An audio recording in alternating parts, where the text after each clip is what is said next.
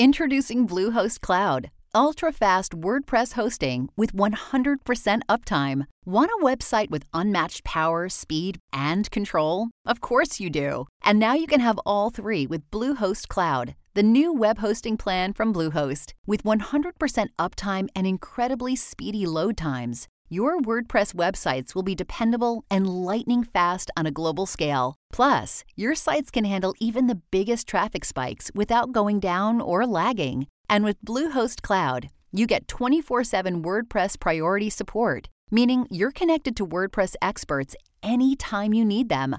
Not to mention, you automatically get daily backups and world-class security. So, what are you waiting for? Get Bluehost Cloud today by visiting Bluehost.com. That's Bluehost.com. Greetings, Scholar Warriors, fellow travelers, and anarcho-curious. This is CJ, your Renaissance man in the New Dark Age, and Guerrilla Scholar Warrior, free-range CJ, coming to you from what is now my full-time home office studio, yes. Approximately a couple of weeks ago, I officially resigned from the teaching position I had held for 15 years. And now I am a completely full-time podcaster and other content creator, thanks to the help and support and contributions of viewers like you. By the way, as of this recording, my Indiegogo campaign to make Dangerous History a full-time endeavor is at close to $21,000 worth of contributions from excellent individuals. And Indiegogo, because it reached my original goal of $12,000 before the original deadline I had set, Indiegogo is allowing it to go on, I think, for a full another month. So this thing is going to be live, and you can still kick in to help me out and to get those perks up until, I believe, September 2nd. So I'll link to it again in the show notes for this episode. But thank you to everybody who chipped in and all the recent people who have signed up on Patreon and Subscribestar, and all those who were already supporters through those venues who have upped their contribution levels in recent days and weeks. I am a free man. But anyway, today's episode was actually recorded roughly a couple of weeks ago. But due to how busy I was, cleaning up my office and classroom and dealing with all the things having to do with wrapping up a job I've been at for 15 years and a bunch of family stuff, most of it good, a few things of it negative, but most of it positive stuff over the past few weeks, I've gotten a little bit slowed down in my recording and editing and all that stuff. So, working hard to get back on the trolley as far as that goes. But anyway, this episode was actually recorded roughly a couple weeks ago, maybe a little bit more, I forget. But what we're talking about here is, still as relevant as it was a few weeks ago, so it should still be good. And this is going to be DHP episode 238. And in this episode, I am speaking to good friend of the show and good internet friend of mine, Alexander von Sternberg of the podcast History Impossible, which I always recommend as one of the relatively few history podcasts I actually listen to. So, if you're not already a listener to History Impossible, please check it out. And also, I want to mention, I just saw recently on social media that it looks like Alex is trying to do a similar move to me as far as going fully independent in the podcasting world and other things. I know he also writes a fair amount. And so, in addition to linking to his podcast, I am also in these show notes going to link to his Patreon and urge you to, if you like his work and appreciate it, consider signing up to support him there and maybe helping another great indie podcaster be able to go full-time. By the way, I'll be putting my money where my mouth is. And soon after recording this intro, I'm going to be signing up to Alex's Patreon personally. And I'm going to pay it forward, all the awesome support you individuals have given to help me become independent. I'm going to do what I can, when I can, to help out other great indie podcasters when they're in the same boat I was in.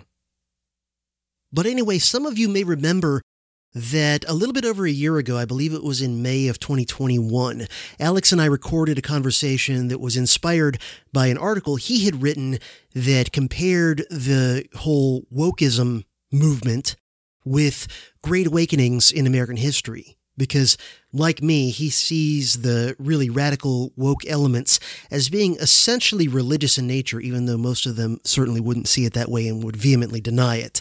But I think when you're looking at wokeism, particularly in its more radical forms, from an outside perspective, it's pretty obvious that this is in many ways a religious movement.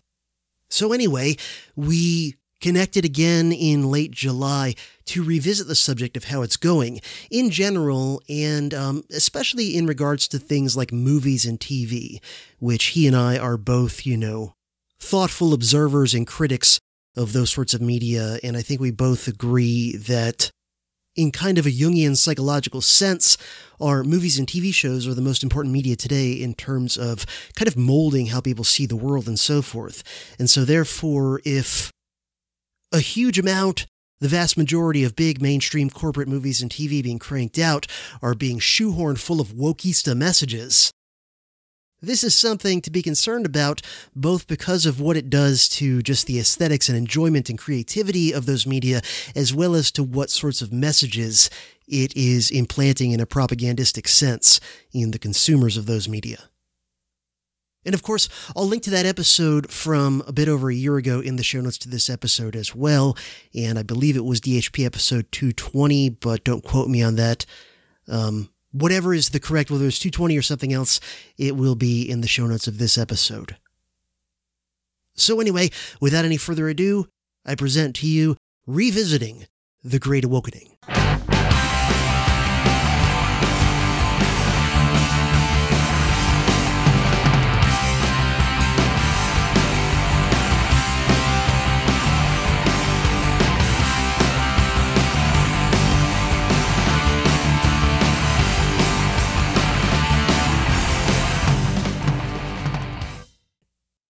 All right, so back to talk about the Great Awokening.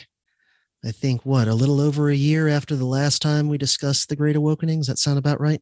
About a year and a half, actually, almost. Year and 3 months, I think. Year and 4 months, because it was in like March, and I had written that piece for Ario in January. So yeah. So, it's been a bizarre last 2 years and change. Time has like sped up and slowed down at the same time. And it's hard to, things in my own mind are bleeding together. Things from 2020, 2021, 2022 are like, it's hard for me to even remember. Yeah. You got years when decades happen. Yes. So, I have to wonder if this is how people felt after the Spanish flu. And I'm not, obviously the very different pandemics, because the Spanish flu, left 100 million people dead. So it's a little bit different, but I'm just wondering if people had that sense of just sort of unreality afterward. And just, we talked about this too, that people just, I am convinced that when pandemics happen, regardless of if they're truly heinous and awful and 100 million people die, or they are completely overblown and not that dangerous like COVID was, relatively speaking, if just people just want to move on, they don't want to think about it. It's let's just put this in the rearview mirror because it sucked for, fill in the blank reasons. I lost a loved one. My governor's a retard. There's so many other, there's so many things that could pile up in someone's mind, So I think moving on seems to be the theme of post-pandemic life. And I should note, by the way, I don't know how you're feeling about the culture right now, and that's what we're here to talk about. But I'm happy to report that I'm going to be uncharacteristically optimistic, I think, in this episode. And it is honestly largely because I've been finally reading what is now fast becoming one of my favorite books of all time, Eric Hoffer's True Believer. Thank you so much, by the way, for recommending that to me. It's such a good read. Oh, cool. I'm loving it so much. So, well, that's interesting. Yeah, you're welcome. So how would you say that reading The True Believer has changed or influenced your view of the Great Awakening? I think it absolutely characterizes what was happening as an awakening, as a fifth great awakening, if you will, in 2020. But what I think it also has sort of started to make me realize is that my speculation, and I believe I did speculate this as a possible scenario in the essay I wrote for Ario magazine, that this is going to be more determined by market forces, I think, than people realize. I don't think that there are actually that many, not to make a pun, true believers in this awakening that's happening. That doesn't mean it's not dangerous in its own way. Doesn't mean that it doesn't have the characteristics of a religious revival. It just means that I think when all's said and done, it's going to kind of have landed with a thud. Now, the damage that it causes on its way down to that thud, that's the part where I'm not going to be that much of an optimist. But I think, honestly, and I've heard other commentators say this, so I, take this with a grain of salt, and I might be taking a little bit of influence from people like John McWhorter, for example, who's, by the way, his book, Woke Racism, is another fantastic book people should be reading. It's really good. Yeah, that's one. I got it not long after it came out. And I just still haven't gotten around to reading it yet, but it's like a quick weekend read. Yeah, it's amazing. It's great. Yeah. I've listened to him on, a bunch of different shows and things. So I think I've got a pretty good handle on his overall, perspective on all that stuff.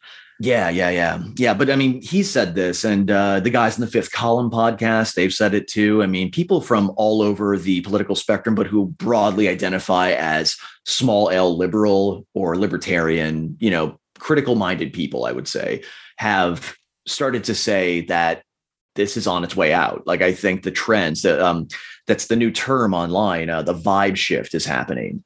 There seems to be a vibe shift. And I think you can see it with all sorts of things in the culture, but also in politics. There's obvious shifts that, for example, the Democratic Party specifically, they're I maybe this. I actually don't know who coined this term, but the term demographics is destiny. Essentially the LBJ belief that the Democratic Party is the refuge of minorities. Mm-hmm. I don't know who coined that term, but it is being it's being wiped away. Like with the midterms coming up and with 2024. I mean, you saw the evidence in the 2020 election, even because the number of Latinos who voted for Trump just skyrocketed. I think it was like a third of Latino men or something, some really crazy number. Yeah. And it's only increasing. I mean, we were talking off recording earlier that my area that I live in LA County in the Valley I'm pretty sure it's a red area, and it's predominantly a Latino area that I live in. There were so many recall Gavin Newsom signs all over my area. So, but you see it in the South Texas election with the first Mexican-American immigrant, super MAGA woman who's like married to a Border Patrol agent, which I just think that's really funny. Yeah. But yeah, she won. She's going to be in office for like 3 months, but that says something. And I think that we are seeing this sort of shift happening, at least in the political realm, but I think we're seeing it in the cultural realm too. There's less patience for Wokistani bullshit. Yeah. I'm seeing some of that too. And kind of hearkening back to that other discussion we had, I guess, last year about realignments. Well, that was only a couple months ago, actually. Time blends, man. Yeah. Time. I've been in too many altered states lately, I think. But there's definitely, and I was just recently, I can't remember where or who, I was just recently either reading or listening to somebody, and they were making a point. Might have been Sagar Jetty or somebody like that, who, I don't always agree with, but at least he's like a interesting guy to listen to and is not crazy. And you can't say right-wing socialist about too many people, but I would say that about him. Yeah, he's not 100% on my ideological spectrum, but yeah, exactly. He's intelligent, and I find him at least worth considering. Very interesting. And I think it was him. He was saying that, and he was talking about this trend that you brought up of, more and more Latinos, not Latin X's. Oh God. Yeah. Well, and actually I have another anecdotal example about the pushback on this, but I want to let you finish your point, but I want to put a pin in that. Yeah. Well, the way I think Sagar was putting it was something like the real divide. He was sort of saying that class is coming to reassert itself against all of the woke, divisions of race and sex and whatever. And he said it's not even class in terms of how much money do you make? What's your net worth? What's your income? It's a cultural version of class that has more to do with, did you go, especially fairly recently, through the university system or not? Yes. And so that was Sagar. I remember that. Yeah. Yeah. He said something like, you might have a neighbor who makes $100,000 who's a plumber. Yeah. And he's, not part of this elite woke culture in the way that maybe someone with a fancy feminist studies degree from a Ivy League university, but who currently, works at Starbucks, doesn't make a whole lot of money. But then just in this cultural sense, she's more of the quote unquote elite in this sense, because, she would buy into all the woke stuff. And that's really, I think, a lot of what's going on is that I absolutely think so. Yeah. A lot of these, Hispanic people and even, some African Americans as well, who they're either like blue collar workers and artisans or small business owners, but they, if they didn't go to college or didn't go to much college, or maybe didn't go to college recently when all this stuff really took over, they're just not, they might've been Democrats before for kind of like nuts and bolts, like, I'd like a little bit more, welfare state benefits or whatever, but, a little bit more social safety net or, things like that, kind of traditional Democratic things from like 30 years ago. But yeah, they're not on board with all this woke lunacy. Well, no. And, to keep it focused on politics really quick there, but it is also cultural that there are like little anecdotal examples of the cracks forming within the Democratic Party. There's a story that you might have heard about from a couple months ago. I don't remember when it was specifically, but the San Francisco school board firings. I don't know if you heard about that, where like firmly, the people who basically got these two people, I think it was two people on the San Francisco school board, like fired, basically, like they voted them out. And it was all spearheaded by these Democratic voters, primarily voters of color, primarily Asian and I think Latino people. I don't remember it was one of the heads of the campaign was this Asian American guy. And I think what that also kind of speaks to is the when school got involved, which it was going to after COVID, I think when school and therefore children got involved, that was going to probably create the vibe shift, at least in that realm. I think it's gone in some pretty distasteful directions in some examples. Like I think some people have taken it a little too far with the quote unquote groomer discourse out there, but that's a whole other conversation. The point being is that once school and children get involved, though, you're going to start seeing greater pushback. And I think that's part of it. There's another small thing that I think Jimmy Dore talked about this. Actually, it was pretty funny because that's how I saw it. And then I looked it up. Ilhan Omar, back in my home state, my home district, actually, funny enough, I would not have voted for her, obviously, but just the mere fact that I have even a drop of Jewish blood in me makes it impossible, frankly. But she was at this event. It was like a Somali American sort of cultural heritage event or something. I don't remember the details of it, but she was on stage and she was getting booed by all of her Somali American constituents because she's embraced this woke ideology. And last I checked, a lot of traditional Muslim people, whether they're Americans or not, they're not going to be on board with gender ideology or LGBT rights in general, really. I mean, some are, sure, but traditionally, though, they're not going to be. And they're letting her know. And she got booed off stage despite trying to get them to stop for like 10 minutes. So I think that, like I said, there's a vibe shift going on. It's motivated by different things. But there is just, generally speaking, a pushback against this stuff at this point, because I think most regular Americans are just fucking tired of it. They're just sick of seeing it everywhere and hearing it everywhere, especially from their elites. Yeah. And definitely where you see people voting with their remote controls and ultimately with their wallets is in, movies and TV. Mm-hmm. And, I probably was ahead of a lot of people because like you, I I think more deeply than most people about movies and TV. I Yep. don't just look at it superficially and go, oh, look, explosions, fun or whatever. But, I actually think deeply about what's going on in terms of, when things are being propagandistic and what types of themes are being inserted into things and whatever.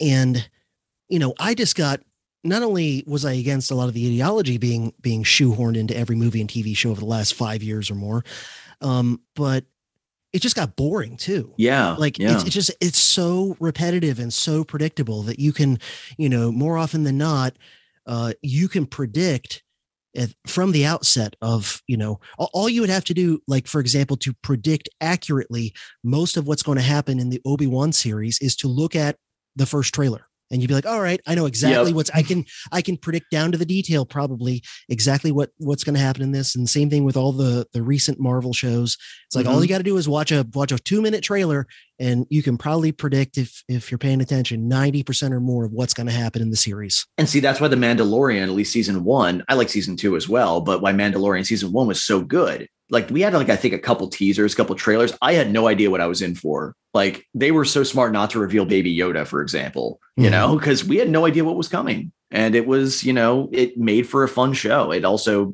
made Star Wars relevant again, at least to me. And, to be perfectly honest, I did enjoy the Obi-Wan series, but I'm, deep down, I'm a Star Wars fanboy. So it's kind of easy to get me excited for certain things. Yeah, well, I have to say, I have not watched, and I don't plan to watch any episodes of the Obi-Wan series. Also, I think you were the correct age when episode 1 came out. I was at the absolute wrong age. I was like 11 or 12. So I loved episode 1 when it first came out because I was a child. Right. So I think everybody older than me, though, rightly saw how bad those prequels were, though I'm actually of the opinion that the sequels were worse, but that's just me. The thing that I think is so interesting, though, about the cultural vibe shift, as you're talking about in movies, though, is, well, I look at it this way. Movies have always had politics in them. Like, the person who writes the movie has their own sort of agenda in a way. But the difference, I think, is, and I think this is also fundamental to the whatever you want to call the ideology that eschews wokeness. I think we could just call it social progressivism. But I think what's so interesting, though, about movies and TV shows now is they're just not very subtle about it. They're not good at hiding it. Like, if you want to, propagandize me with, socially progressive BS, fine, but you better hide it. Like, have some subtlety. Like, I knew when I was kind of ahead of the curve on this too, frankly, because I knew that something was wrong when the movie Zootopia came out. And I was like, and I went to go see it, and I was like, this is a very confused movie that's trying really hard to say something very pro-social justice, but I felt really disturbed by it because they were sort of implying that Black people were predators and white people were bunnies. And I was like, that feels really racist in a way that I don't think they intended. But just the fact that it was so ham-fisted and confused at the same time suggested to me, okay, there's something wrong with how movies are being made now, because I can see the propaganda and it just isn't working for me. So I don't know if you even saw that, if your kids were old enough to see it when it came out. I mean, I don't know how old your kids are, but I think we might have gone to see it. Honestly, I don't really remember it hardly at all.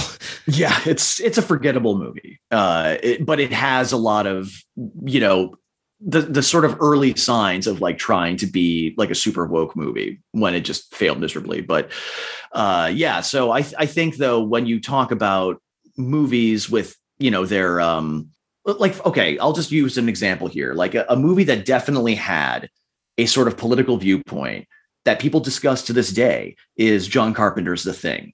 People have talked about how it's about communism, or people have talked about how it's about, that's usually the main one, I think, or people have said that it's harkening back to the Red Scare or something. I don't know what Carpenter intended with that movie, but that's because it doesn't matter. It's still a great movie, whether it has a political agenda or not. You can read into the agenda if you want and try to tease it out, but that's not required for the movie to exist. And I think that's the problem with a lot of movies today.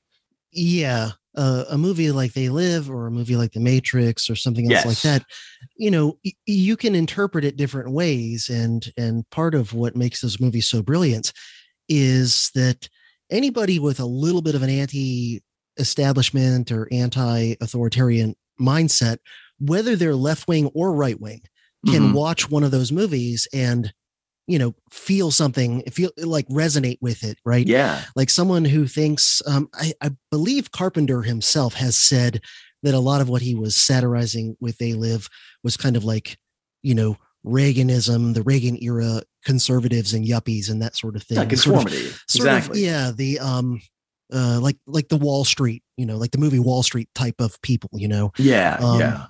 Or the American Psycho types, Yeah.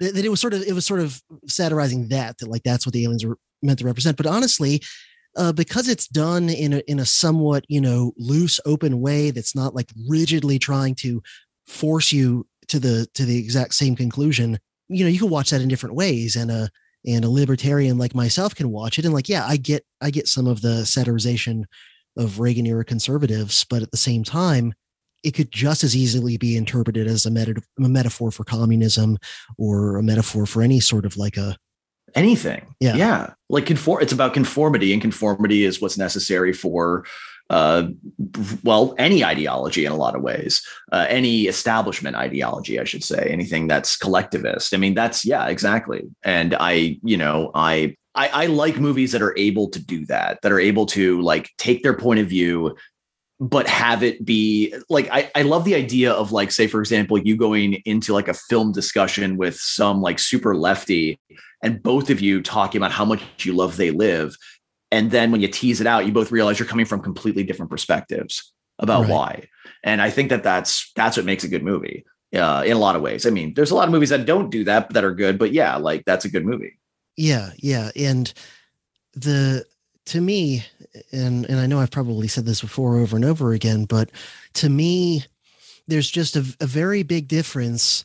You can tell when an author or a screenwriter or whoever, when they basically start with their ideology and then just try and like, craft a flimsy little story with some cardboard cutout characters onto their ideology. And you can also tell when they maybe started with kind of a neat premise or idea for a story, but then they ruined it by shoehorning their ideology into it where it doesn't even make sense.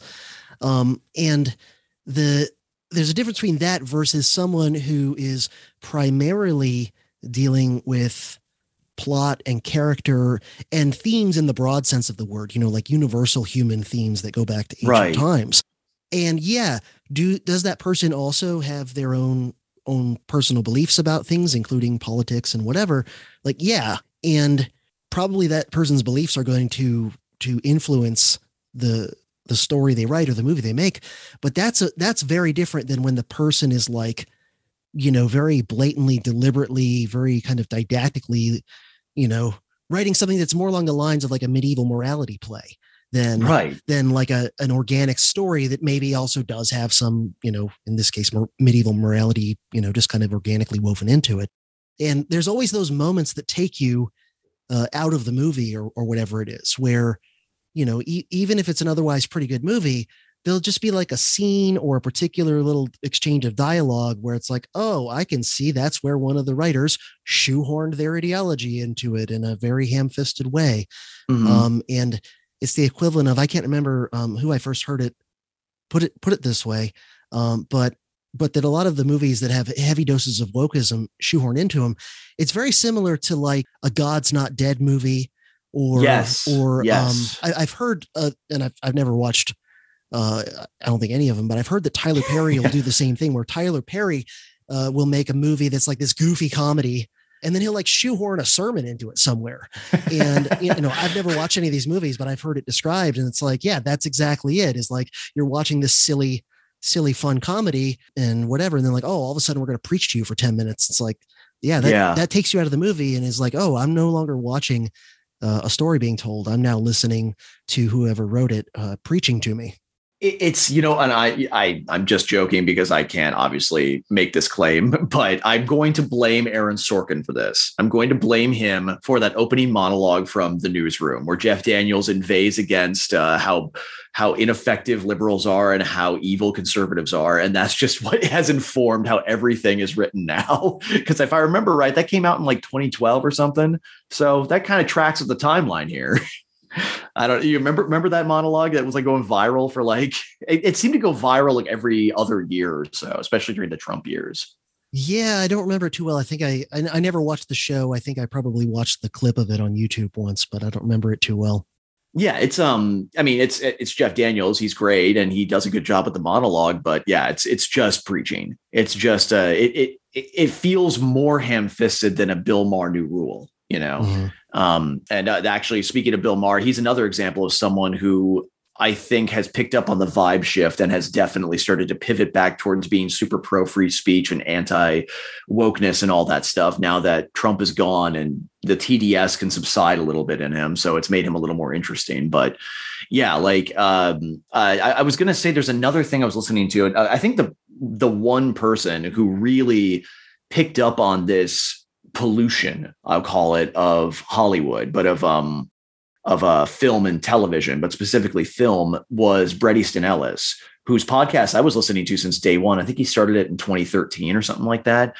And within a couple of years, by 2015, he was talking about this stuff constantly because, he's writing Ground Zero, working in Hollywood. And there was an early episode where he went on a rant about how he was like annoyed that some feminist blogger or journalist or something was saying that a movie, I think he was talking about Wolf of Wall Street, and how it was like so profoundly misogynistic and awful.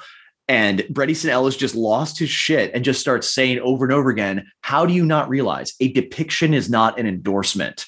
But for some reason, Hollywood has gone down this path, I think, I'm just going to keep saying it, ever since the Newsroom monologue went viral, of thinking that their depictions have to be endorsements. And Bret Easton Ellis would know a thing or two about that. I mean, if you watch American Psycho, never mind read it, because if you read it, you're going to have some nightmares probably. But if you watch American Psycho, and I want to say it like opens with some of the most horrific anti-Semitic bullshit, and then like 15 minutes later, you hear some of the most horrific misogynistic bullshit coming out of the characters' mouths. But it's so obvious, at least to me, and probably to you, because I'm assuming you've seen it. Mary Harron, when she made that movie, was not endorsing this stuff. She was saying, look at these horrible human beings and judge for yourself how like you feel about them. Just letting the story speak for itself, letting the characters speak for themselves in that sense is something that I think has largely been lost. Yeah, very, very different example that comes to my mind is the movie Blazing Saddles. Like Blazing Saddles would and could never be made in modern times. And yeah, I think a lot of woke millennials and Zoomers would watch Blazing Saddles and just be nonstop offended and never laugh at anything. And they would come away from it thinking, what a racist movie, and instead of understanding like that movie is completely making fun of racism and exposing how stupid and ridiculous racism is. And keep in mind how they've probably never seen or even heard of D.W. Griffith's Birth of a Nation. Right. Which, by the way, you should just do a single episode in your Wilson series about how he screamed that at the White House. Yeah. Well, I'm definitely going to bring it up. Actually, the very next Wilson episode I'm going to do is going to be a topical one all about Wilson's beliefs and actions in regard to the question of race. Oh man, because yeah, because it's more complicated than people often think. They just often are like, well, he's a Southerner, so he's kind of a typical Southern racist. It's like his views were more closer, not to say they weren't influenced by his Southern upbringing, but his views on racism, at least by the time he was an adult and a professional, were much more in line with like a Northeastern Yankee wasp. Yeah. Well, he was a progressive. He was a progressive racist. I mean, actually, I'll crib Robin DiAngelo. He was a quote unquote nice racist. So. And he had complicated views because, of course, if you're going to talk about Wilson's views about race and ethnicity, you can't just talk about his views about Black people. You'd have to also he had interesting, complicated views about, basically non-wasps. He said he said and wrote some things that were not too complimentary about, like, Southern and Eastern Europeans at various times. And he had complicated opinions about Jews and Catholics. I think by the time he was well into his career, I think he was actually pretty decent by the standards of back then on his opinion towards Jews and Catholics. But on the other hand, he's not a huge fan of Black people. So well, and that's why I bring it up, is that, like, Birth of a Nation is objectively the most racist successful film ever made. It's incredibly racist, and also it's a great film. It's very well made, especially for its time. You can say the same thing about Triumph of the Will by Leni Riefenstahl. It's one of the most amazing pieces of propaganda ever created, aesthetically speaking. Both of those are still, studied in film schools to this day. I studied them. And it was one of those moments when I watched Triumph of the Will and I was like really uncomfortable in class. I was like, this is really good. And I felt really bad, thinking that. But then I was like, that I think was a very formative experience for me, because I was like, you're able to separate aesthetic from ideology. And that is another issue, I think, especially in academia, in the cultural studies field, where I actually got my minor in that. So I'm relatively fluent in Wokistani in this sense. They would say that you cannot separate the ideology from the art, because the ideology is what allowed the art to exist to begin with. And to me, that's just it's a bullshit chicken and egg argument. It doesn't matter. I think if you choose to separate it, you can. You don't have to, but in my opinion, that is a very limiting way to look at art. Like, I'm trying to think of an example besides Triumph of the Will. I guess you could really point to, I'll use Birth of a Nation again. You can watch that movie and be horrified by the blackface, horrified by what it's essentially saying, which is that the KKK saved America from Reconstruction. But you can also recognize how horrifying that is and still enjoy yourself looking at how they made something so epic so early on in film's genesis as a medium. And I don't know. I don't know how to not separate those things. Now, granted, I should just cop to something. I have tried watching Bill Cosby, specifically his special, Bill Cosby himself, which is one of the greatest comedy specials of all time. I do have trouble laughing at it, compared to what it used to be. That's just me. That's just my personal thing. I'm not here to say, though, no one should watch that special. If you can still find that shit funny, good on you. But, I can still enjoy a Roman Polanski film, though. Rosemary's Baby is still an amazing film, for example, or Chinatown. Yeah, I think it's important to be able to separate the art from the artist up to a certain point. Now, to me, it's like, and I got to be honest, I haven't watched any. I was a huge Bill Cosby fan when I was a kid. Sure. I actually had a whole bunch of his albums on cassette that we would listen to on road trips and stuff. And I was a fan of the Cosby Show, which was on when I was a kid in the 80s. And I still think that it's a brilliant sitcom. Sure. And to be honest, since all the stuff came out about him, I haven't tried to watch or listen to anything from him. So I don't know how I would react. I mean, I honestly, the only time I think that it would be justifiable to be uncomfortable, beyond it just being personal taste, is when he made a joke about Spanish Fly. Not going to age well there, but I mean, it's, to me, it would be different if he was telling jokes that were joking about date raping women and stuff like that. You look back and be like, wow, that didn't age well, but instead he's telling funny stories about going to the dentist and things. So I don't know, but I think in general, the ability to separate the art from the artist is important. And I think what happens is because progressivism has been the dominant default ideology of most American institutions for over a century, including most of the academic and entertainment and news institutions.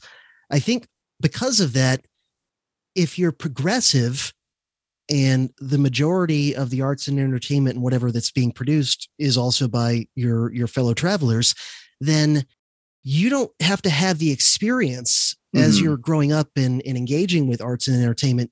You don't have to have the experience of having to separate the art from the artist very often. Whereas if you're conservative, there's going to be a lot fewer, creatives who are conservative. If you're libertarian, that's another, and that's an even rarer ideology just amongst the general population or anything like that, or anarchist or whatever.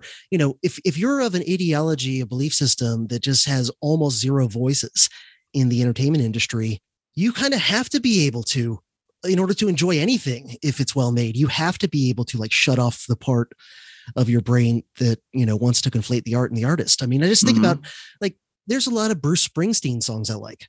I think Bruce Springsteen's political ideology is mostly crap. He's mostly just, a very typical progressive Democrat hack in his political beliefs, and not even a very nuanced one. But like I could still appreciate a lot of his music, and the same with a lot of other films and songs and things like that. And it's a shame that we can't that we have to keep pointing to the exceptions, like John Milius, for example, who there seems to be a common thread with every history podcaster I've gotten to know.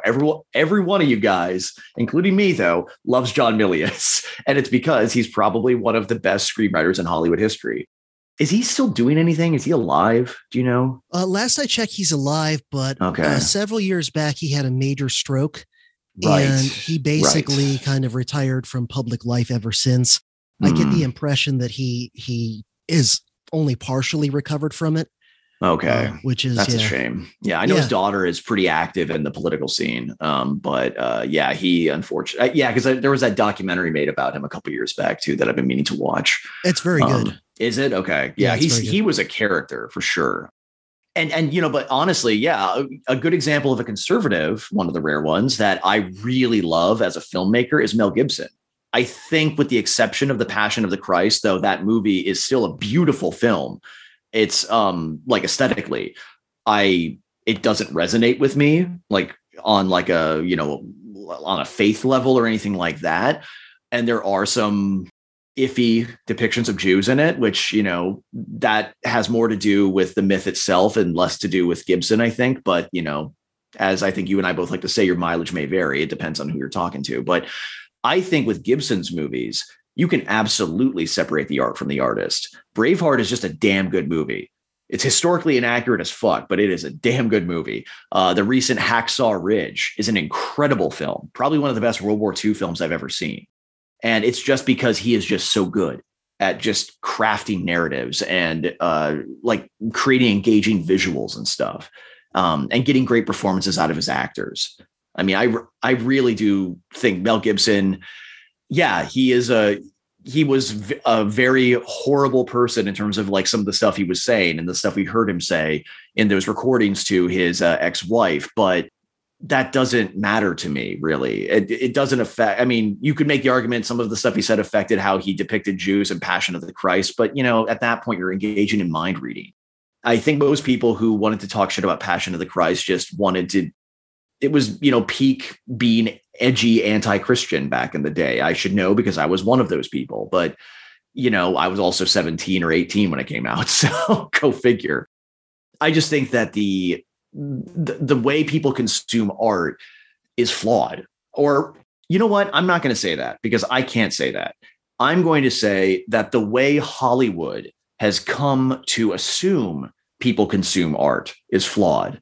Because they're the ones making the decisions. They're the ones who are saying, no, we need to have moral clarity in our films. They don't say it outright like the New York Times did, but they don't have to because that's exactly what they're saying. And moral clarity, as you said earlier, is coming through a progressive lens, which sorry, Hollywood, that's not America. That's just a part of America. And it's not even that big a part of America. I think most Americans are pretty ambivalent about this stuff that we talk about. But you and I, like you said, think about this stuff pretty deeply all the time. So it does start to feel like it's more common. But again, I think that helps explain why there does seem to be a vibe shift going on, is that most Americans are just kind of like, whatever.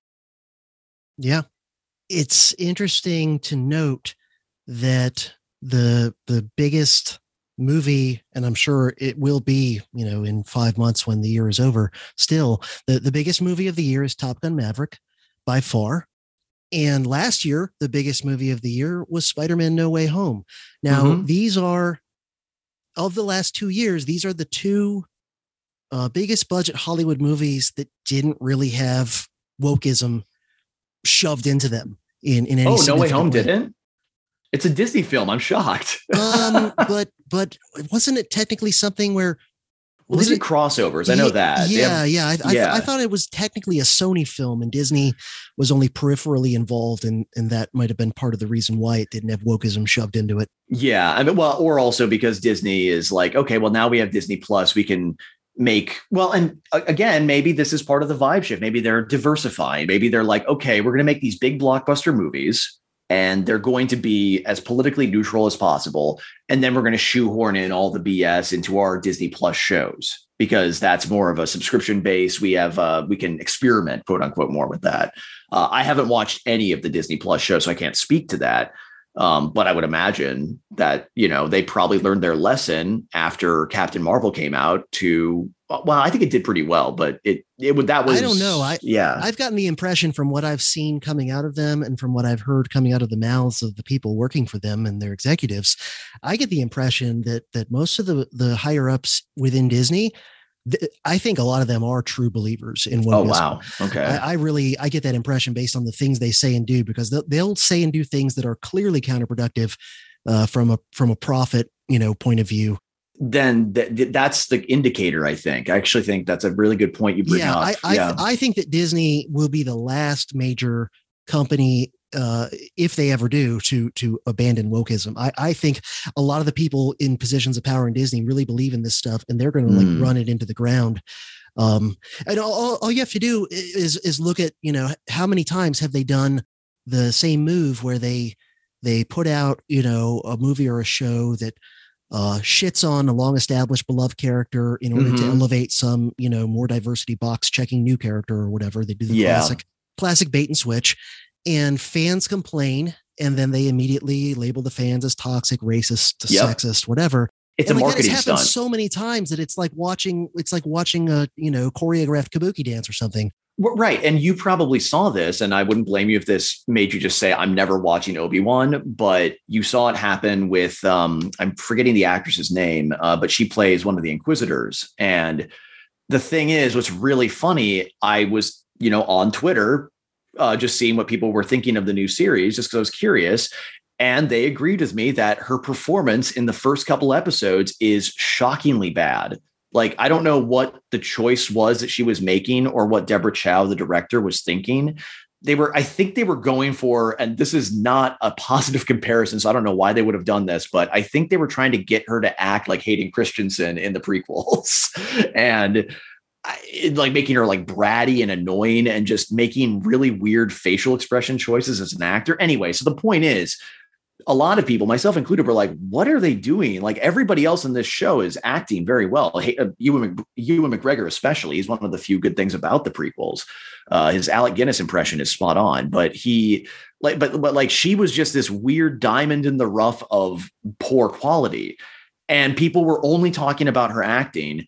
And then, like you said, it's kabuki without missing a beat. It was almost like they had pre-prepared statements. The next day, there was a bunch of Disney execs saying, "Oh, we knew this was going to happen. There was going to be toxic, racist fanboys coming after this actress of color in our show," and I literally saw none of that in the discourse. Were there probably some people who were calling her horrible names and making really shitty memes that were probably racist at the level of a 4chan meme? Sure. I'm sure they were there, but they were not the vast majority of people talking about it. Yeah, that's what they'll do. They'll cherry pick. They'll cherry pick. They'll find like the handful of tweets that, like, where somebody who probably isn't even like an actual hardcore racist, but it's just, a troll being offensive because that's how the internet works.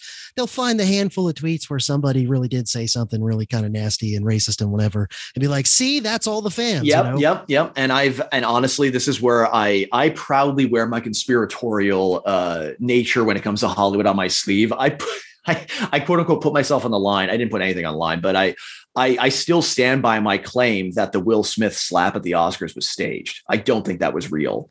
And I think it was a failed publicity stunt. It actually bit him in the ass. And I think that that's what was going on there. So because of that, because I have such a low opinion of just how cynical Hollywood is, I wouldn't be shocked if all of the racist comments, or most of them, or at least some of them, spearheading the stuff against this actress. And I do feel bad not remembering her name because she does get better in the show. And she actually is a pretty accomplished stage actress, which actually helps explain why her performance is kind of bad on screen. But like, I have such a low opinion of Hollywood that I would not be surprised if most of those comments were just people working for Disney, that they created the racism to create controversy, to therefore create buzz. And therefore they could use it as a PR move. If someone told me that they had evidence of that, I would not be surprised. Yeah, nor would I, right? Because it would basically be just like the Jussie Smollett move on steroids in a way. Right. And there's something, I'm going to just to, give voice to a sort of a more pro-social justice talking point. How fucking racist is that? How horrible is that? To subject your own actress to racism just to create engagement. And let's say they didn't even do that. Let's say it was organic. How dare you highlight racist, horrible shit directed at one of your actresses just to get people to pay attention and for you, the company, to look virtuous? That's horrible. Like, that's morally reprehensible to do something like that. Yeah. I mean, it's, and that's what I think is par for the course. And I think also is why you're right, that if there is a holdout, the last holdout will be Disney. And that's a hell of a holdout. They own like 65 or 70% of Hollywood or something. So, I mean, I don't think they'll ever own everything as long as Tom Cruise is alive, for example. I mean, I'm kind of sad that Mission Impossible 7, which is split into two parts, is going to be the last one that he does. But I mean, I guess he is pushing 60, so it makes sense. But yeah, I was going to say, though, even though you have Disney, the massive juggernaut that is Disney being the last holdout, Netflix has already jumped ship on this stuff. They canceled all of their woke projects, every single one of them. The Meghan Markle Harry show, or whatever the hell that was called. They were going to make an animated anti-racist baby show, canceled that. I mean, there's a lot of other examples. And then, I don't know if you saw this, I think it was either leaked or I don't know if it was released publicly, but it became public, an internal memo at Netflix that people are speculating. I think it might have been leaked because no one knows, as far as I know. They're speculating that this is because of the completely unhinged anti-Dave Chappelle backlash that was occurring at their company. And they released this memo that quite literally said, well, it didn't literally say, but it said, if you don't like what we're putting out, because we're a diverse company, we're putting out stuff that not everyone's going to agree with. If you don't like that, you can quit. Like, that is about as clear of a message of saying we're done with this woke bullshit as I've heard. And when I heard it was, when the fact that it's Netflix is a very positive sign in my view. Yeah. Meanwhile, we've got Amazon putting out the new woke Lord of the Rings series. Right. Which, yeah. I wonder if that's going to go down in history as like one of the last big gasps on the way down of the woke entertainment complex. Like that'll be seen as what was the movie that came out? I've never seen it. That came out in the early 80s. That's considered like the official end of the new Hollywood movement. Heaven's Gate. Yeah, there we go. Like is woke Lord of the Rings going to be the Heaven's Gate of the woke Hollywood movement? Rings of Power, Heaven's Gate of 2022. I love it. I love it. Well, and what that means, though, is that there's going to always be this like little cult niche of like highbrow defenders saying, actually, Rings of Power is the most brilliant series and adaptation of Tolkien ever done. Because there's people who think Heaven's Gate is the greatest film ever made. They're a very small minority, but you're right, though, because that movie flopped so hard. Hollywood was like, okay, maybe we got to rethink this auteur shit. Now, I think that was a mistake personally, because I love the auteur shit, but I get it. Money needs to be made. And Rings of Power, wasn't that like $500 million they spent on that? Some crazy number. Like if this fails, it's going to be bad. Yeah. It's astronomical. What they've dumped into it. And it seems like, I follow various kind of anti-woke YouTube, entertainment critic channels, like Critical Drinker and Nerdrotic and a few others of those sorts. And it seems like the Tolkien fans are reacting even more like unanimously against this than say like the Star Wars fans. There always would be at least some percentage that would be going along for whatever reason with Disney Star Wars and whatever, and would be defending it and be like, oh no, The Last Jedi was a great movie, and oh, Rey's such a great character or whatever. And yeah, they were. anyone who says Rey is a great character is a fucking moron. She is not. No, I defend Last Jedi on one key point. I just want to say I love what they did with Luke. I like that he's the reluctant old drunk, essentially, who doesn't want to teach Rey. I think that's a really cool character choice, but that doesn't mean the movie is good. I think they could have done something with that, but I think even that, to me, while a potentially interesting premise, it was executed so badly that none of it felt earned as far as the changes in his character.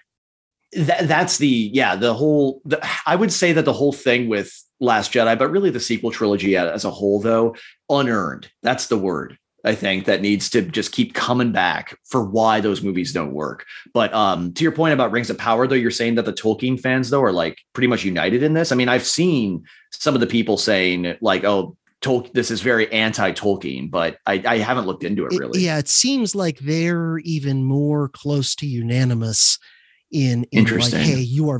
And in part, it's maybe because, Star Wars has been around for almost 50 years, but Lord of the Rings and The Hobbit and whatever is much older than that. And so, right. I feel like there's just more of a longer historical grounding of the Lord of the Rings, universe and fans and whatever. And plus then you also, there are statements from Tolkien himself where he, I think, pulled the plug on a potential, like back when he was still alive, pulled the plug on a potential movie adaptation of one of his books because he's like, no, this isn't going to be good. And I don't want someone vandalizing my work.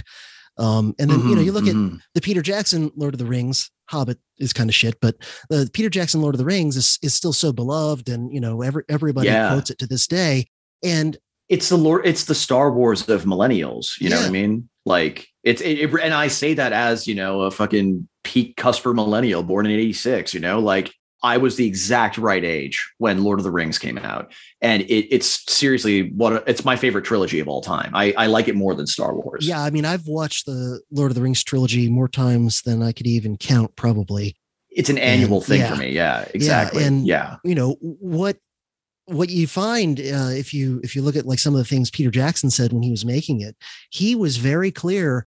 This is not my story. This is Tolkien's story. I'm doing my best to be a good and honest like interpreter or conduit to tell Tolkien's story on film as faithfully as I can, with as few deviations as I can from the source material. Now, obviously there's differences and whatever. There's characters that were in the books, not in the movies, but that had more to do with like condensing things for time and for the format, not who wants to watch the Tom Bombadil scene? I mean, I didn't. Yeah, exactly. Because I read Fellowship after I watched it, and I was like, wait, why the fuck are we dwelling on this weird forest dude? And then I went down a rabbit hole, and people were telling me like, oh, he's supposed to be God and stuff. And I was like, okay, I don't care. I just want to watch the movie. Yeah. I remember that when I read the books too, because I think I started reading the books after I had seen the first movie. And meanwhile, the people involved with making the Amazon Rings of Power, they are explicitly saying, we're updating Tolkien to reflect today's politics. And we want to make Tolkien relevant again. We're interpreting him to incorporate today's, it's like, okay, you just admitted this is going to be a complete dumpster fire that almost nobody's going to like. And you're just probably put money on it. You're probably going to just start accusing everybody who doesn't like your shitty series of not liking it because they're a bunch of bigots and blah, blah, blah, blah. And okay, this is getting old. This has been going on, nonstop for 6 years at this point. Yeah. Well, and on top of that, like, again, like I said, with the whole Star Wars Obi-Wan thing, the response was so quick that I think that they have that in the chamber, every single time. Like, it's clockwork. They are ready to do that. And honestly, I do think a lot of people are seeing through it. And again, you used the phrase voting with their wallets earlier. And I think that is why I have kind of shifted from being really worried to realizing, okay, this is not as dire, or potentially not as dire as we might have worried, because if stuff stops making money, love it or hate it, we're a capitalist country, we're a capitalist society. And, if something doesn't make money and they can identify why, and it's because of shitty politics, they're going to stop putting the shitty politics in the thing. Now, like you said, the people at Disney up top might well be true believers. I mean, the sense I get is Kathleen Kennedy over at Lucasfilm is too. But at the end of the day, money is money. And, shareholders aren't going to be happy when, say, for example, Rings of Power flops and people aren't watching it and so forth. I know with streaming, it gets a little more complicated because you don't have a box office, and people aren't going to cancel their Amazon Prime account over Rings of Power. I mean, that would be kind of crazy if they did, because you're missing out on so many other things in terms of like just buying stuff. So it's going to be really hard to gauge that. But I really do think that thankfully wokeness has gotten so wrapped up in capital that that's a good thing, because woke capital is only as strong as the people engaging with that capital positively. And then once it starts being engaged with negatively, it's gone. They're going to move it out. I mean, I think with Netflix, they were being proactive, but I think that was an example of that. They probably saw the writing on the wall that the money they were throwing at all these like Wokistani projects wasn't going to see much of a return for them. It was actually probably going to land with a thud. And I think, that shows me that there is something to be positive about with 2 years on, I would say, because it actually has been 2 years since the fifth Great Awakening kicked off. I think we're on I do think we're on the back foot, or back end, I should say, not back foot. Yeah. Well, another white pill, and I don't know if you've been following this at all, in just like the last month or so, has been, do you know who Eric July is? The name rings a bell. Remind me. Okay. He's, first off, he's really, really impressive guy, because he's been successful in a bunch of different things. He does music. He's the front man for, I guess you would call it maybe like a death metal band or something like that. Not my kind of music, but he's got he's successful at it. So more power to him. And he's a black guy, by the way. And he's basically pretty similar to me in his political views. I actually met him briefly at an event at Tom Woods' house back in 2020. Cool. And so he's successful as a musician, and then he also does political commentary and things like that. I think he currently actually does something working for Glenn Beck's network, even though he's like a libertarian anarchist. Sure, yeah. I think he currently does something on the Blaze. I haven't really watched it, but he also does. He's a huge comic book fan, and he's been doing like YouTubes and stuff talking about comics and comic movies for a long time. And like he's been on with, people like Critical Drinker and Nerdrotic and these other guys. And so he's been very critical of wokeism, because wokeism started in the comic books before it started in the comic movies. Right. Yeah. Yeah. And so right now, what's basically happening as the Marvel shows and movies get more and more crazy over the top woke, what's happening is they're catching up to where the comic books have been headed for years. And at the same time that the comic books have become increasingly just nothing but woke propaganda, their readership, their numbers have been falling off a cliff. Because again, consumers are voting with their dollars, and comic book fans don't want every single freaking comic book to be, a hero that checks 19 diversity boxes, and the stories are about nothing other than racism and homophobia and whatever. So anyway, Eric July, his latest project, and, I'm just blown away by how he's been successful in like multiple fields. His latest project is he's starting his own comic book company. Whoa. Okay. And he's got a crowdfunding campaign. I think he even created his own crowdfunding platform. I don't even think he's using like Indiegogo or whatever. Pure profit then. Yeah. That makes sense. And he set a goal. I forget what his goal was. I think his goal, and this is like his startup money to actually like he's like buying printing presses or like literally making his own comic book company. Wow. And so that's what this money is for. And people, can pledge, and then they're going to get like, copies of the first book that he already has written and everything like that. And he's explicitly like, look, I just want to make comic books that tell cool stories and have cool characters that people that like comics will enjoy. As far as I know, he's not even like, hey, we're only going to put out libertarian stuff. Exactly. It's like, yeah. No, we're just going to try and put out cool stuff that comic book fans will actually like. And so I think his original goal was maybe like $500,000 for this thing. He's blown that out of the water. I don't even know what he's up to. He's like $3-4 million or something like that. Damn, dude, you are white pilling me so hard right now. So yeah. Look it up. I will. I think it's called Ripaverse is the company, because one of his nicknames, I think, one of Eric's nicknames is Ripa. Right. Yes. Yeah. That's his YouTube name. Yes. I know who that guy is. Yeah. I remember, I think I came across him talking about politics once, actually. And that's why I was just so interested in it. Cause he's like an anarcho-capitalist. He's he's a hardcore libertarian. And he even will put like some of that stuff into his music. Yeah, it's not, his music isn't my personal taste, but like he's got a big following. So I didn't realize he was a musician. That's so cool. Yeah, I mean, I'm not huge into death metal either, but I want to listen to it now just because that's cool. The band is called Backwards with a Z instead of an S on the end. Nice. Yeah. See, okay, the reason why I'm white pilled, especially though, is that he said we just want to tell good stories, and he didn't explicitly say he's not going to insert his politics into it, right? He just said, I mean, I wouldn't be surprised if like certain libertarian themes don't show up, at least in the books that he himself writes. But those are themes, not propaganda. That's the thing. And that's what impresses me most is like, if you focus on the stories, the people will come. Like, that's all that really matters. And, this is one of those things too, that like, I think people have been overstating it mostly because they don't know anything, but like, I'm a video game fan, and the news just dropped that GTA 6 is going to feature the first female protagonist since the first game.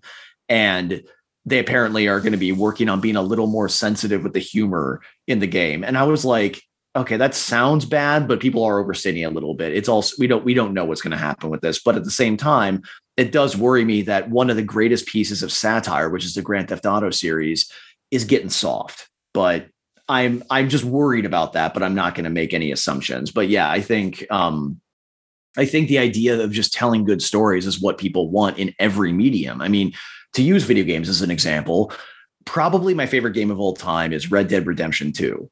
Came out a couple of years back, actually 4 years ago. And it's just, like, there were some weirdos out there who said that it was too woke because the gang you're in is diverse, which is just stupid. It's like, no, the game is not woke. It's not anti-woke. It's just a story. It's just a very beautiful, amazing, very long story. And and it's also the most successful video game.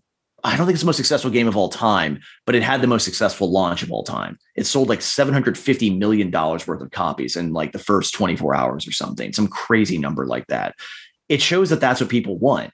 There's a reason also that I think Force Awakens, to go back to Star Wars, was the most successful one out of the gate, because it was the first one. It was the first Star Wars in years, but also it was just a boring remake of A New Hope. And A New Hope is a great movie because it doesn't have any politics in it, at least that you can't really pick up on very overtly. And then things just kind of went out of control after that. Yeah, well, the sort of great nerd fandom cliques, around, whether it's around certain movie franchises, certain comic books, certain video games, before kind of Gamergate and Trump and Me Too, and then everything since kind of kicked off the Great Awakening, people of very different worldviews could be fans of the same thing, enjoy the same thing, talk endlessly about the nuances and stuff of their favorite, whether it's a favorite comic series, favorite movie franchise, and they could talk in a friendly way, and politics would never even come up, and if they had a disagreement, it was like a nerd disagreement. Like, oh, I think Han did shoot first, like it would be that kind of thing where it's like, you can have someone who's a freaking socialist and someone who's, a right-wing libertarian, but like they could potentially both be huge fans of the same movies or the same. That's why you have such a wide variety of fans of the V for Vendetta graphic novel. even though Alan Moore comes from a very anarchist position when he made that, you have people on the left and right, not even political at all, just loving that story. The movie is another story, but yeah, like, I think you're right. It's like, it's about like nerdy minutia is what people used to disagree about. And maybe there was an insecurity involved for some of these people where they're like, okay, I'm 35 years old. I shouldn't be arguing about whether Han shot first. But at the same time, like, those conversations are fun. They're silly. I like them. It's like the conversations you see in Clerks and Clerks 2.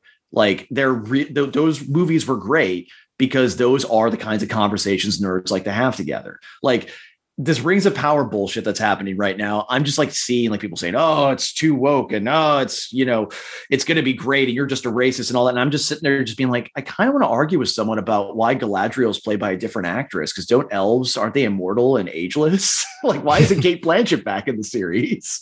But nobody wants to talk about that. They just want to talk about whether it's racist to criticize it or if the show is gone woke or whatever.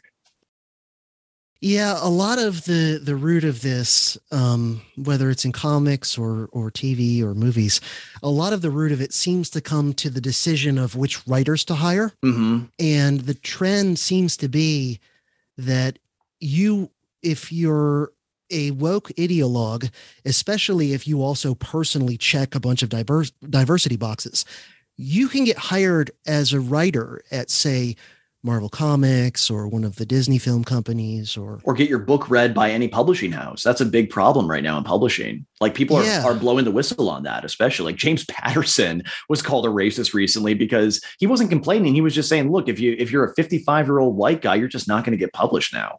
He just stated that as a fact. It wasn't a criticism. It was just a fact. And of course, he had to go on an apology tour. So, and I can remember, I didn't quite realize the significance of what it was a portent of the time.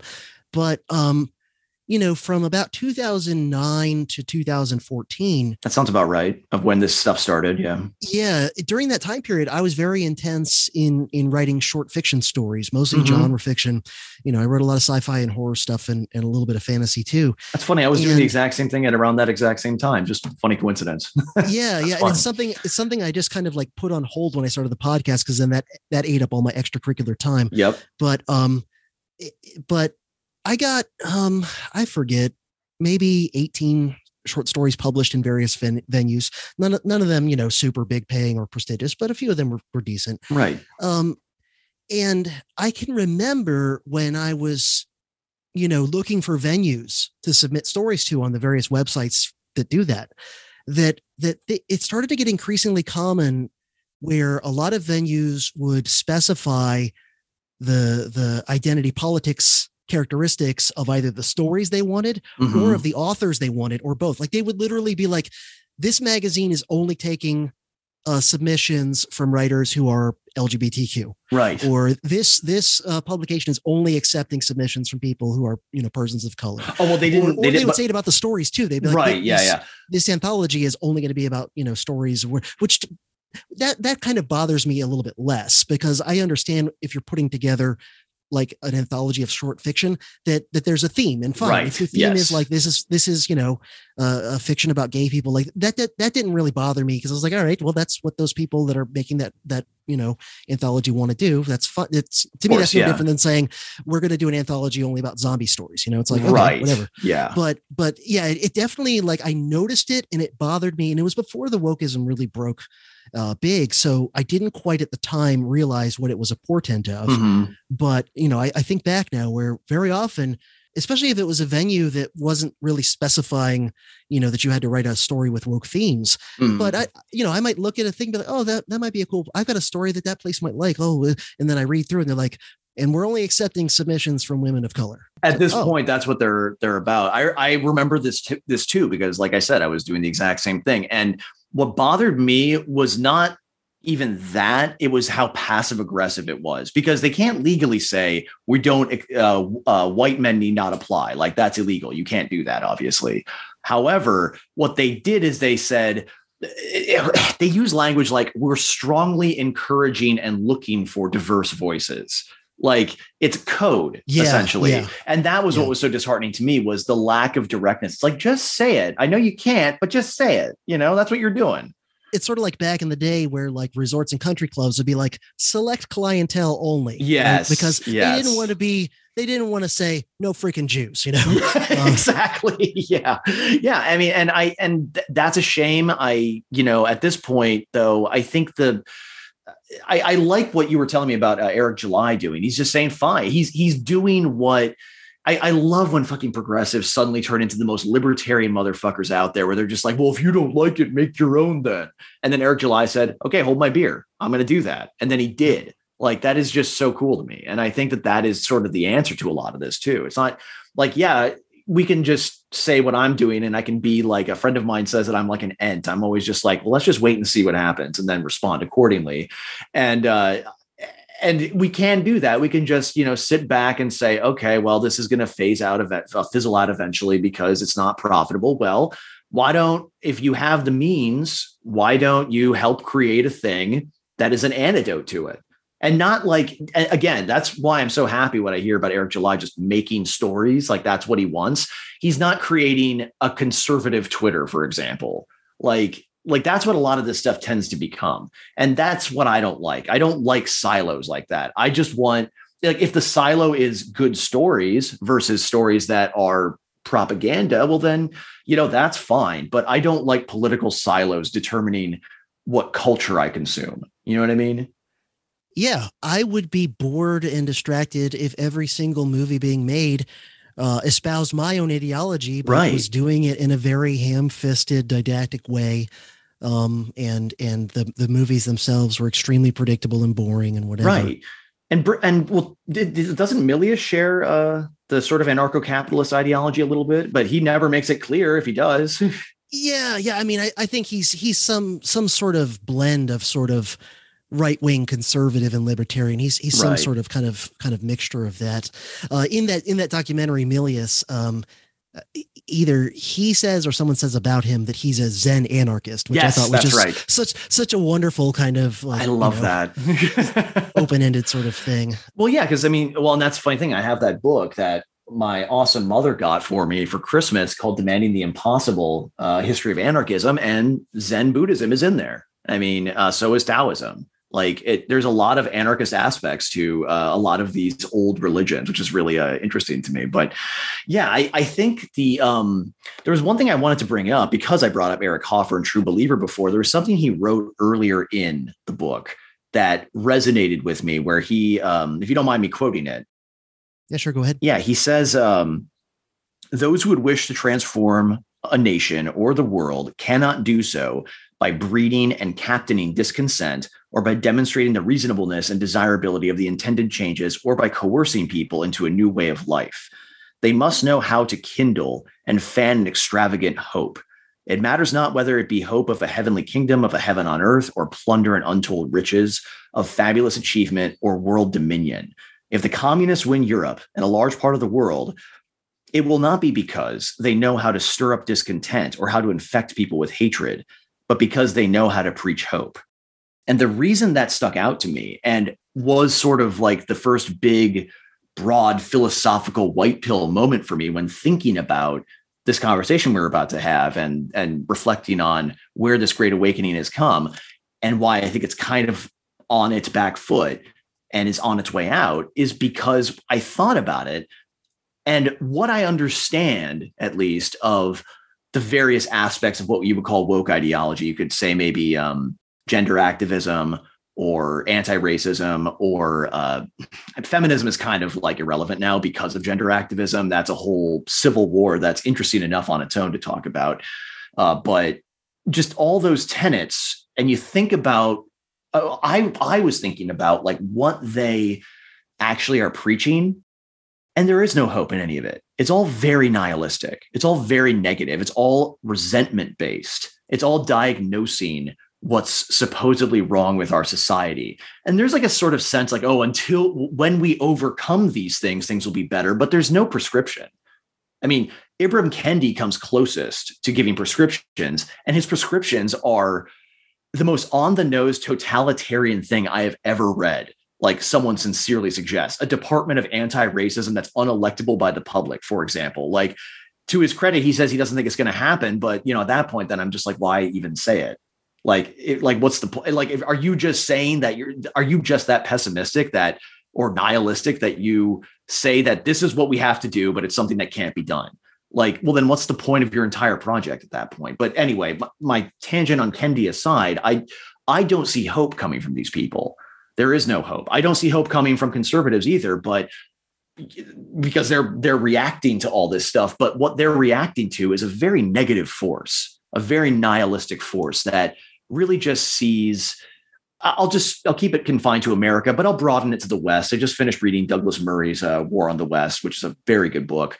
It just has this hopeless nihilism baked into it. And I think Hoffer was right when he said, you cannot have a sustainable movement, a mass movement that doesn't preach hope. So, and I don't see that changing. I don't think if you are a believer in a lot of these woke tenets, you are thinking about things in a hopeful way. You're just living in the present of hating everything that you see as oppressive.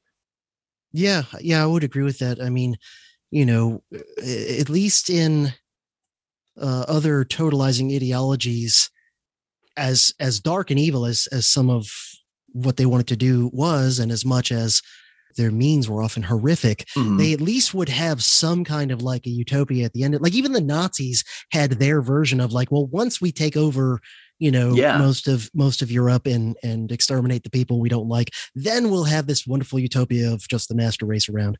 Right. Like Stalin had his 5-year plans. Hitler had his 1,000-year Reich. I mean, that's like, those are myths. Those are future myths, if you will.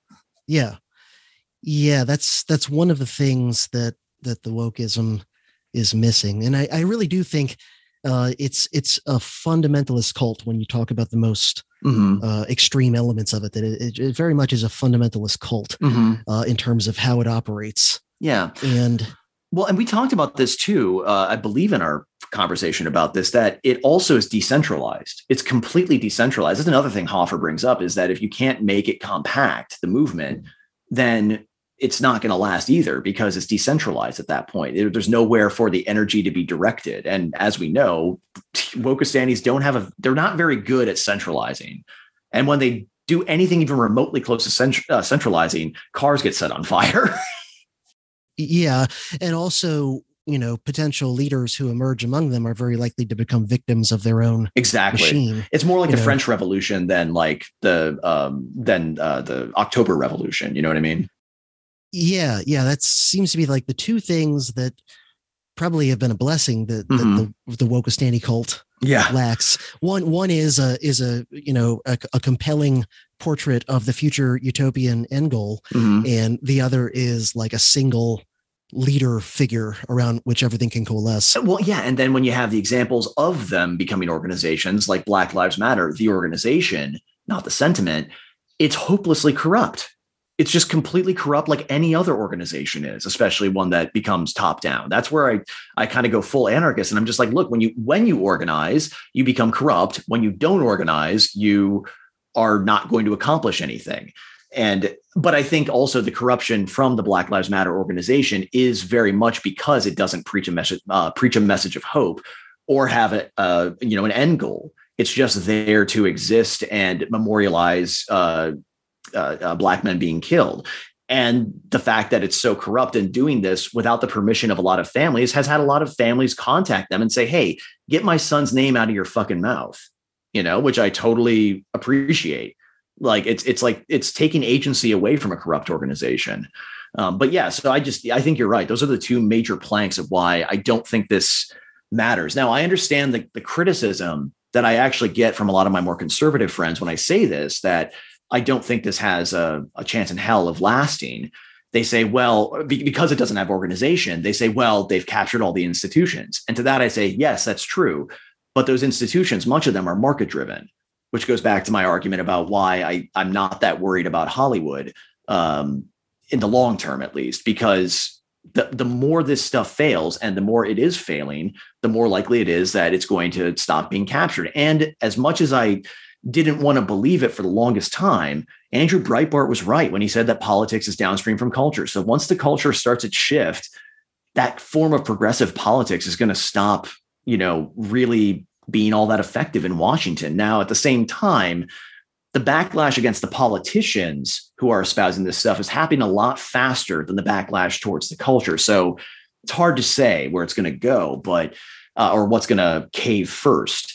But I do think that there's something to the idea that institutional capture, the thing that we hear a lot about, especially from the right, as being the biggest danger of all this stuff, isn't as much of a danger as I think they think it is or say it is. I think it's a little overstated. It's not to say that it's not important. I just think that it shouldn't be stated in such black-pilled terms, if that makes sense.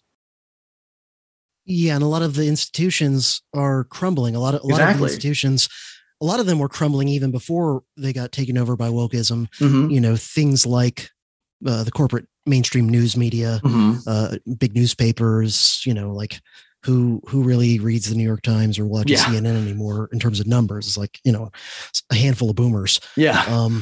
And so, yeah, these things already, for a variety of reasons, many of them simply having to do with economics and technology, have been in serious trouble. So, yeah, I mean, the fact that, okay, the wokies seem to have taken over a lot of the New York Times. Okay. But I don't think the New York Times is what it used to be just in terms of influence. Mm-hmm. And even academia, which gets artificially propped up by government policy and the subsidizing of student loans and the accreditation cartel system and the kind of continuing, what's the word I'm looking for? Credentialism. Yeah. Where, you know, that sort of thing. I think that's declining and falling too, where, you know, increasingly, I think a lot of hard-nosed like business owners and things, they're less interested in your formal university degrees. Some, I think, are starting to even see it as a negative in a lot of cases versus somebody who, you know, maybe has gone out and,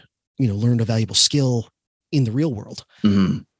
So, yeah, I think there's a lot of that going on as far as just a lot of institutions are, they're Goliaths in the sense that, you know, if you read Malcolm Gladwell's David and Goliath, he says like, yeah, Goliath is huge and strong, but he's also, you know, very he's got a bunch of health problems because he's a giant, right? And he's, you know, it's like his knees are giving out, he's blind, like, you know, so like, yeah, he's big and strong and he is dangerous. And if you know, get too close to him, he can do damage, but at the same time, he's blind and not that bright and his health is failing. He's slow. Yeah. That's the other thing too, is that institutions are slow.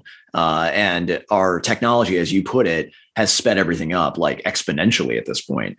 And I think that people who lean into that correctly are going to be fine. And the people who try desperately to dig in their heels like in these institutions are the ones who are going to be just left in the dust and who are going to ultimately fail. And, you know, I'm someone who believes that if a business can't compete, it shouldn't exist. Like if you're not offering something that people want, then that's your fault, you know? So, like obviously that doesn't apply to every single business. Like if a small business gets shut out by Walmart, that classic trope, you know, yeah, sure, that sucks. But generally speaking, if you're an institution that can't adapt, then you don't deserve to exist. And now I would love if that sentiment was injected into our alphabet agencies, but you know, you can't have everything, I guess. Yeah. That, by the way, I think I first realized that this vibe shift was probably happening was the universal mockery of the now infamous woke CIA ad. Remember that? Oh yeah. Oh man. If anyone listening hasn't seen it, I find it hard to believe that any of our shared listeners haven't seen this or know what we're talking about. But if you haven't, look it up. It's this woman. What is she? She identifies herself as a single mother Latina of color. I think she even says Latinx. Oh God. Well, by the way, before I forget, the big blow up on Twitter yesterday or 2 days ago, whatever it was, that was really fun to watch was Comic-Con, which is I think going on right now. They posted something saying, oh, we're so happy to celebrate our Philippinks, as in Filipino or Philippine X. Oh, yeah. And there's something called Filipino Twitter, I guess. You know, you have Black Twitter, you have transgender Twitter, you apparently have Indian nationalist Twitter, which is probably the most racist stuff I've ever seen in my life, by the way. That's a whole story. But you have Filipino Twitter. They exploded. Like so many comments were saying, if you ever call me Philippine X, I'm going to drop kick you in the face. It's like, wow. I love when people who get these fake identities foisted on them by largely white progressives just turn on them and say, go fuck yourself. That's the most satisfying thing to see for me, at least. I love that. It's self-assertion of dignity and everything. That's another white pill moment for me. But yeah, like the CIA ad though, whether she said Latinx or not, she also says, I've also been diagnosed with generalized anxiety disorder. Right. And I mean, I'm someone who's been diagnosed with generalized anxiety disorder, but I'm not going to just state that outright, especially if I work for the CI goddamn A. That's crazy. Yeah. And that video was the one that got, I think, the most circulated, but there was a whole series of them. There was one with like a gay guy who works at the CIA's library or something like that. It's man. Like, okay, well, yeah, you're the CIA librarian. It's fine. But your organization still commits murder and torture and destroys entire nations. Like it's, yeah. That's like being the librarian for the Third Reich or whatever. Yeah. It's like, okay, yeah, maybe you're not the one out there getting your hands dirty, but like you are, It's like Albert Speer just saying, I was just the architect. Yeah. It's like, okay, sure. Yeah. I mean, this is another white pill moment I can give you that I'm sure you've seen because you're also a fan of Jimmy Dore like I am. But I can tell you that like normie left liberal people that I know, people in my family, close friends of mine, they're the ones who love the meme of Republicans drone bombing someone and Democrats drone bombing someone. The Democrats one is covered in like the fucking pride flag and the BLM stickers and all that stuff. I have seen far more endorsement of that meme from regular normie left liberal people than from, people like, you and I and other people who are more on the fringes, So I think that that's a good sign that people do recognize that our defense department, I guess, or agencies are not forces for good. And they see through their attempts to be all like, oh, we're diverse, so therefore our hands are clean, So I think that's a good sign that most people think it's hilarious. And yeah. Well, and another white pill to me has been the stream of articles coming out in recent months saying how I think pretty much all branches of the U.S. military are facing drastic recruitment shortages. Ooh, okay. And this at a time when the economy is shit, which usually makes military recruitment go up. And so, and they've mentioned that a lot of I don't know if every branch of the military, but a lot of the military is lowering requirements in terms of like physical fitness requirements or what things will get you psychologically, your intelligence requirements, like all these things. They're lowering their standards and they're still not getting enough recruits in a crappy economic time. So in a lot of these articles, they sort of are like, we can't figure out why. And, they'll post a bunch of reasons and most of them are bullshit. Occasionally they'll bring up one that's plausible. But I tweeted about this when one of these articles came out and I said, Yeah. What they won't say, or what I believe anyway, are the real reasons military recruitment is so low. Number one, the current administration is obviously completely strategically incompetent when it comes to foreign policy. They're trying to provoke two-front World War III very ineptly. Number one. So who wants to be in the military when that happens? Exactly. Yeah, exactly. Yeah. And who wants to be, your commander in chief is Joe Biden and your second in command ready to take over is Kamala. Good luck. Especially good luck considering that the types of people that usually are the most likely to join the military are not going to be enthused about that. Second reason I think that's keeping at least some people out is the COVID vax mandates for military members. Right. And then the third one that I think is the last of the big three reasons why they're having such problems is that the military has gone so crazy woke in so much of their messaging and even in some of their policies. And again, think about like the types of people that are most likely to join the U.S. military. They're probably more likely to be conservative. They're probably more likely to be, from smaller towns or rural areas of the South and West. It's not going to be a bunch of woke people from Portland and San Francisco that are joining the military. But those people will cosplay. They will cosplay as terrorists, at least. Yeah, right. And they'll applaud. They'll applaud when the Pentagon puts out a bunch of, woke ads or whatever. They'll applaud, but they ain't going to join up and their kids ain't going to join up. Of course. And the working class kid in the Midwest or the South or whatever, he's not going to be looking to sign up for that. No. And see, you say that, and I really wanted to believe, and actually, of all places, Vice wrote an amazing response to the woke CIA ad where they said, look, this is so ridiculous. This has to be an op. This is a psyop from the CIA. They're trying to gauge public reaction to stuff. But from what you're saying, no, it sounds like the entire state apparatus has essentially bought into this stuff because they think that's what people want. But I think that also kind of leads into the whole other reason that I'm not white pilled on this, because I don't think people have realized this, shockingly, but Twitter isn't real life, and, Hollywood isn't real life. These things are, very small, like very powerful, but very small, like cross sections, vertical slices of American culture. And I think there is a sort of that discontinuity, that dissonance is growing. I think people are increasingly realizing that. And that's what I mean by the vibe shift. But it's like, it does strike me as, how can I put it? It does strike me as disturbing, I guess, that people haven't really overtly started to realize that yet. And that's why we get like institutions as a whole buying into ideology that makes no sense. Like, I was saying in our conversation about realignments that I have ideological concern for post-liberal conservative thought, because it's basically theocracy, but that has no purchase. If somehow there was a big flip and then that got a lot of cultural mileage on Twitter or in show business or something, we would start to see like a push for theocracy from our institutions. It just isn't happening. It's not going to happen. But my point is just that these are fringe beliefs, and they have undue influence, because I think people in institutions see these small sub-communities of sorts as being indicative of greater trends than really exist, if that makes sense. Yeah. And, sort of like what the neocons have historically done, the true believing wokies are often very good in institutions at worming their way into key positions, where even if most of the people, like I am sure that most of the rank and file people that work at the Defense Department or the CIA are not true believing wokies. No, I am certain that's the case. But the wokies are good at taking over the HR department, some other key things like that.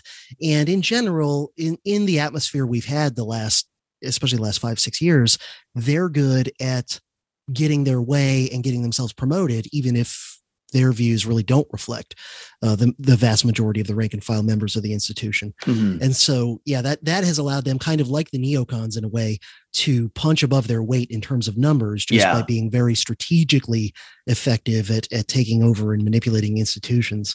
But it's not sustainable, I don't think. No. But again, and this is something I said at the top, is that, don't mistake my white pilling here, that we still don't know the damage caused or that will be caused along the way as this thing drops with a thud. Like, we don't know what the cost is going to be. I mean, we do kind of, in the sense of, what was it in Minneapolis, the cost of the riots in 2020? I want to say the cost was almost $1 billion or over $1 billion, something along those lines. So we can start to, start tallying up like how much this is going to cost in terms of money. But in other ways, I don't know. Like, I'm not as worried about a fascist reaction to this as I think some people are, and as much as I might have been back in 2020, because frankly, what happened in 2020 for me was something that really disturbed me, in that I not only saw complete nihilistic chaos being tolerated and even celebrated and enabled by the state,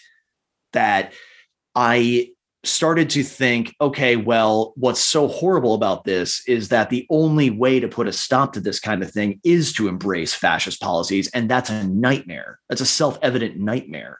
But like, I mean, and that's sort of the talking point a lot of conservatives make, which is that, okay, well, you should only support the people who are actually willing to take this on, head on. And I understand the impulse emotionally. I really do. Because like I said, I felt that. I was like, look, I don't like that. I don't think that's a positive. I don't think that to come up against this stuff, we have to resort to those kinds of policies. But when nobody does anything to stop it, you start to think in pretty depressingly deterministic terms, where you're just like, look, the longer we tolerate this shit happening unchecked and unchallenged due to fear, which, by the way, is the big thing. People don't challenge it because they have better things to do, but also because they understand the social cost of challenging it. This is talked about by everybody is a commentator on this stuff. Like I said, I recently read Douglas Murray's War on the West, and he talks about it a lot there too. But John McWhorter also talks about it. He closes his book, Woke Racism, saying, all you have to do to this stuff is stand up and don't be afraid and don't agree with these people. Just let them act it out like it's the religion that it is, and just say, look, I don't agree with you. We need more of that. But the fact is, people aren't going to do that because that's hard. It's very hard to do that. So what happens when I start seeing that happening over and over and over again, I become very depressed about how really we are looking at a necessity of a sort of authoritarian right-wing takeover. And at that point, if we get to that point, we deserve it. Like, does that make sense? I mean, that's my black pill right there for the episode, I guess. Yeah. I mean, there's definitely some elements that are like that on the right, but yeah, I've never been convinced they're particularly either numerous or influential. I see a lot more, honestly, of people who not that long ago would have been considered maybe a little bit of right of center. It's like, there's a lot of people that they just want to be left alone. They just want to be left alone. They don't want to be constantly, lectured to and preached at and, have their favorite comic books and movies ruined and turned into preachy propaganda that sucks. They just want to kind of be left alone to sort of be how normal Americans, at least to a large extent, used to be, where you could just live your life and not have someone constantly trying to ideologically bludgeon you. And unfortunately, that does seem to be the default for at least our government. That just is what they do. I mean, I'm willing to bet there are some candidates I just haven't thought of out there who are preaching that like, that's what we want to do for you. I mean, the impression I get is that's what both Rand and Ron Paul were all about for a long time. How relevant Rand Paul is on the national level, I don't know. But I'm just saying that I get the sense that we are in short supply, especially with the Democrats, but, in a lot of ways with Republicans too, of people who endorse the idea of just leaving the average citizen alone. And I think that's an after effect of COVID probably, but it's also a feature of the overall progressive milieu that's been in existence since, the days of Wilson and so forth. Yeah. And, man, I could talk about this stuff for another couple of hours, but unfortunately I am going to have to bail within the next few minutes. So let's try to drop one more white pill for people then. Okay. Do you have one?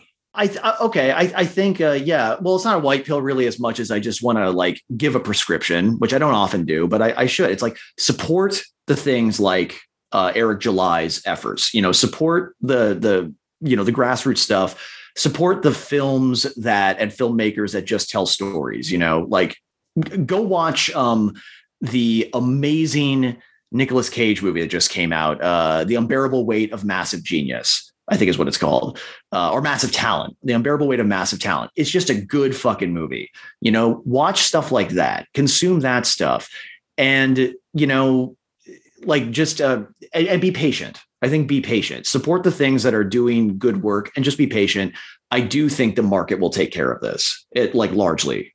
Let's just fingers crossed the damage isn't too great by the time it's over. Yeah, that sounds good. And yeah, build your own when you can. That's what the two of us have tried to do with our podcasts. That's what I'm going to be trying to do with some of the other stuff I'm going to do now that I've walked away from conventional academia. Which I want to say I already said it, but I want to say it on the record. Congratulations.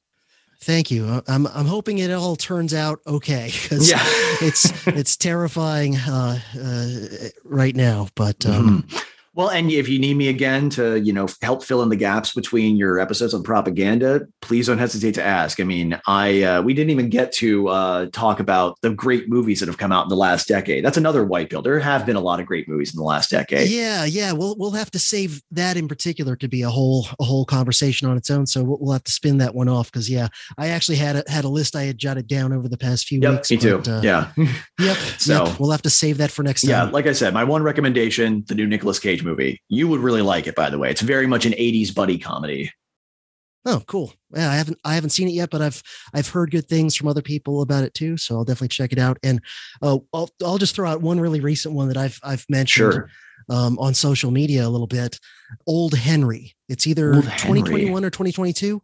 Old Henry. It's got, shoot, I forget the actor's name, the kind of weird looking guy, but he's a great actor who was in Buster Scruggs and Oh Brother, Where Art Thou? Oh, yes. Tim Blake Nelson. Yeah, there you go. There you go. Yeah. He's the star of it. Old Henry. It's a Western. It is really I've good. never heard of that. That sounds amazing and up my alley, though, because, we need more Westerns. Those movies are so good. It is a really good Western. Okay. And just, a cool story. It's pretty violent in parts, but it's one of my favorite movies I've seen in the last year or so. Well, I live for violence in movies. And here's a fun fact, by the way. Tim Blake Nelson, he made the greatest Holocaust film ever made, called The Gray Zone, back in 2001. It's based on a play he wrote. And I cannot recommend that movie enough to people who want to totally ruin their day, because it's horribly depressing, but that is what Holocaust movies should be. They shouldn't sugarcoat, like Life is Beautiful did, for example. But yeah, it's a fun fact about him. Because I knew him as an actor, but then I saw that movie when it came out, when I was probably too young to see it, honestly, because I was 15 when it came out, but it was, anyway. I am just happy to hear that there is another Western out there, though, starring him, because I do like him as an actor. He's really fun. So, I'll have to check that out. Yeah. So, I think we should check back in then and do another episode where we just talk about the good movies of the last decade, because that is a white pill in and of itself, I think. Yep. All right. Thanks a lot for having me, man. Yeah. Great talking with you. Appreciate it. And talk again soon. All right, everybody, and thanks for listening, and thanks again to Alex for taking the time to talk to me for this episode. And again, I would urge everybody, check out History Impossible and consider chipping into Alex's Patreon, if, like me, you appreciate what he does.